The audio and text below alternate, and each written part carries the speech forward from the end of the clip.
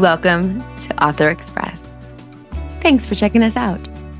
This is the podcast where you give us 15 minutes of your time and we give you a chance to hear the voice behind the pages and get to know your new favorite author in a new light. I'm Shauna Rodriguez, one of your hosts, a fellow author, host of The Grit Show, and the founder of Authentic Connections Podcast Network, which makes this podcast possible. Let me tell you a little about today's guest. Rebecca Connolly is the author of more than 36 novels. She calls herself a Midwest girl, having lived in Ohio and Indiana. She's always been a bookworm, and her grandma would send her books almost every month so she would never run out. Book fairs were her carnivals, and libraries were her happy place. She received a master's degree from Western Virginia University.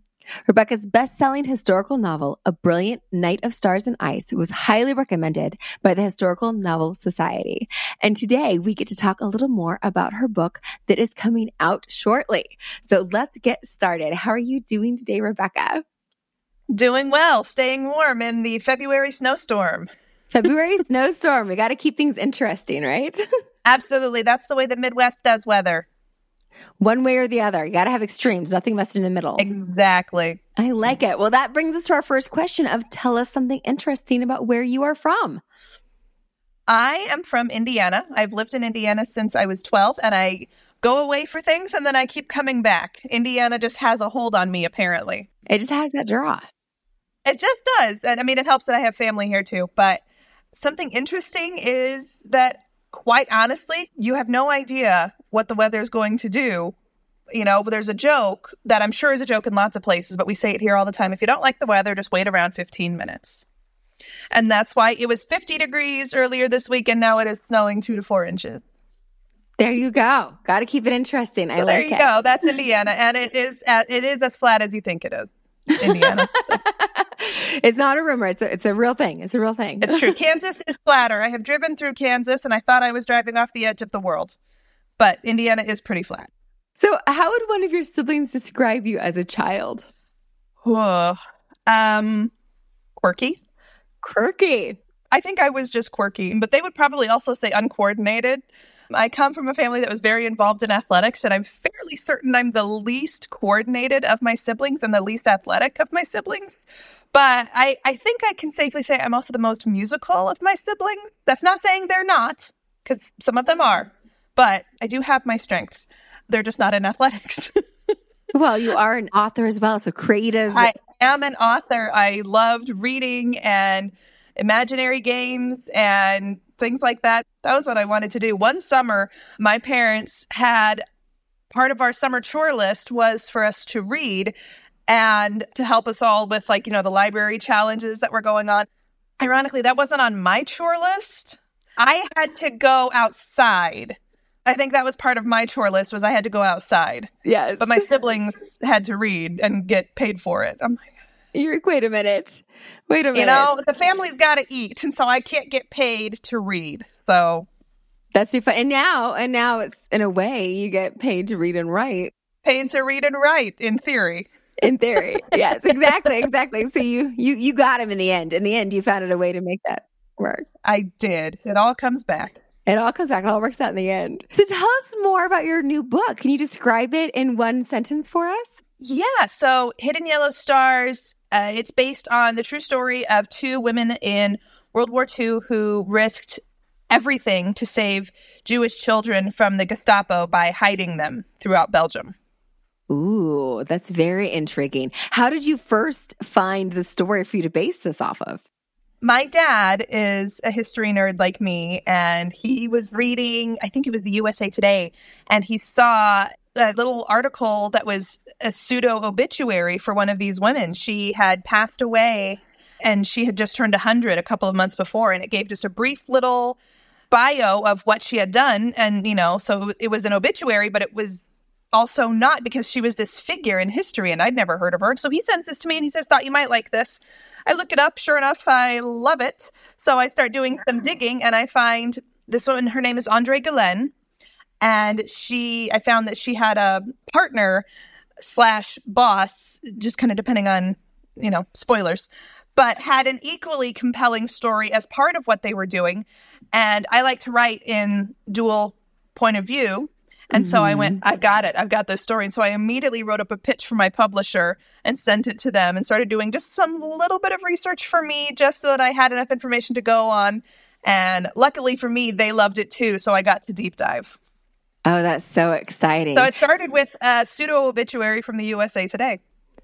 That is amazing. Like the way you learn. And it's exciting because it was something you didn't know about before. So it's not like a well-known part of history as well. No, and the only thing, I went back and read that obituary article thing the other day, and it says that she saved over 2,000 children. And I'm like, why have I never heard of her?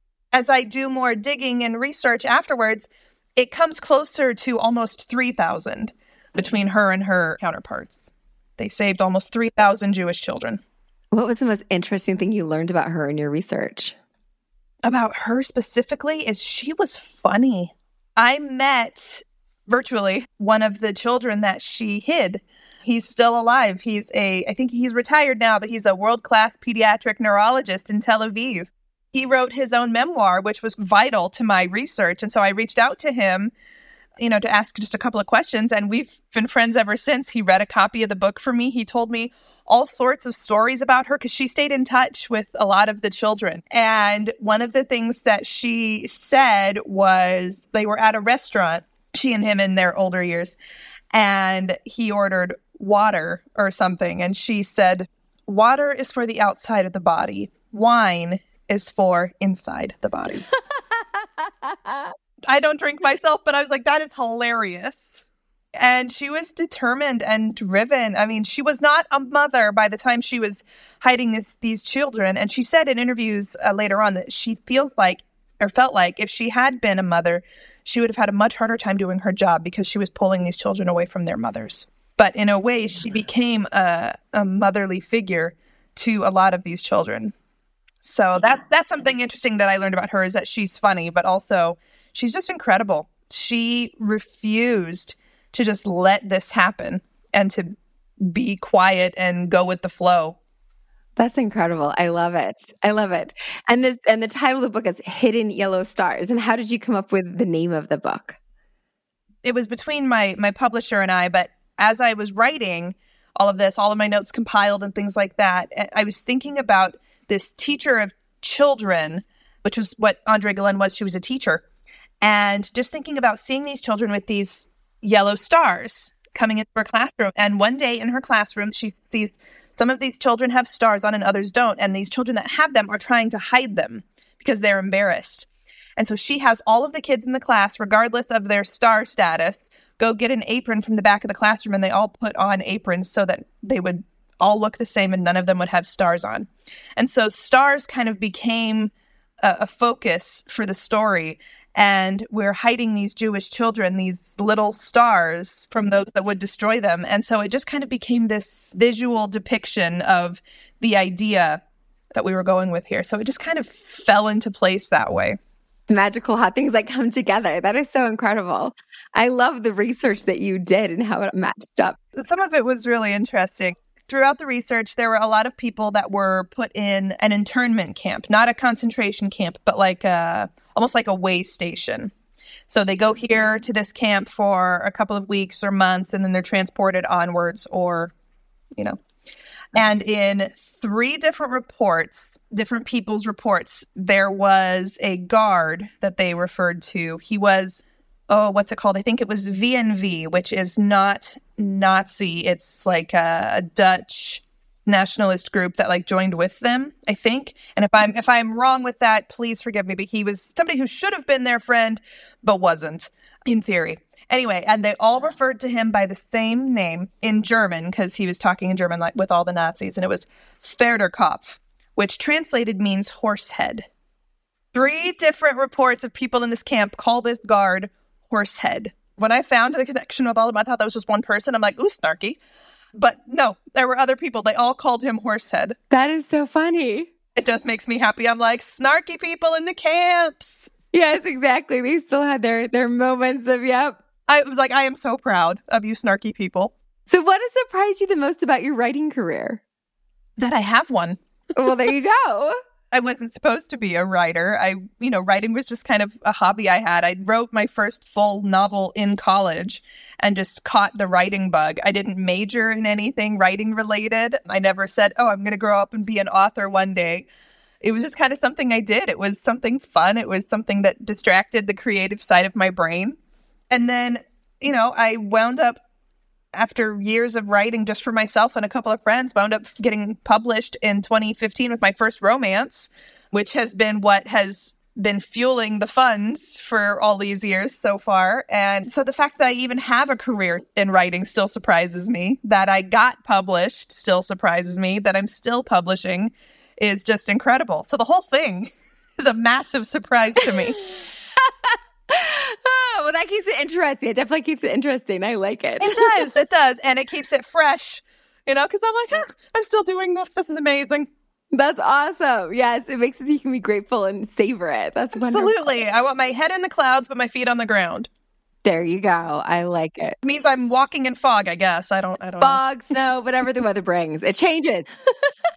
So what is the best place for folks to find you and connect with you online or otherwise? Probably Facebook or Instagram. I love both of those, and I'm the same in both places. You can search for author Rebecca Connolly, and the accounts' names are the same on Facebook and Instagram. Makes it easy for me. I love it when that happens. Not always easy. I know. No, and it didn't used to be that way, but I've learned and I've streamlined. I love connecting with people. I'm a reader myself. If I could divide my time equally and make money appropriately, I would read as much as I write. I tell you, that's how you were frustrated when your siblings got paid for it and you didn't. I tell you. It still frustrates me. I'm like, can I get paid for writing? Oh, wait, I do, sort of. Reading would be a nice bonus. It would be really nice if I could get paid for reading. Yes, there you go. So what book or story inspires you the most? More and more I am inspired by the book The Scarlet Pimpernel by Baroness Orczy. It's one of my favorites growing up. It's still a favorite. This man who charges into the bowels of the French Revolution and saves people from the guillotine. And there's a romance involved. And it's just got all of the goodness and all of the feels and all of the heroism. And it's just, for me, it's my original story in my life of the finding the light and the hope and the heroism in the big ugly. And those are the stories I like telling when I do historical fiction, are these little stories that we might not know that are light in the ugly darkness. And so I can trace it all back to The Scarlet Pimpernel for me. That's fabulous. I love it. Thank you so much for sharing. And it's a romance too, and I'm such a romantic. It's nice when you have that balance in there. Thank you so much for being here and sharing this, and congratulations on your latest release. I'm sure we're excited to check it out. Thank you very much. Thank you for joining us.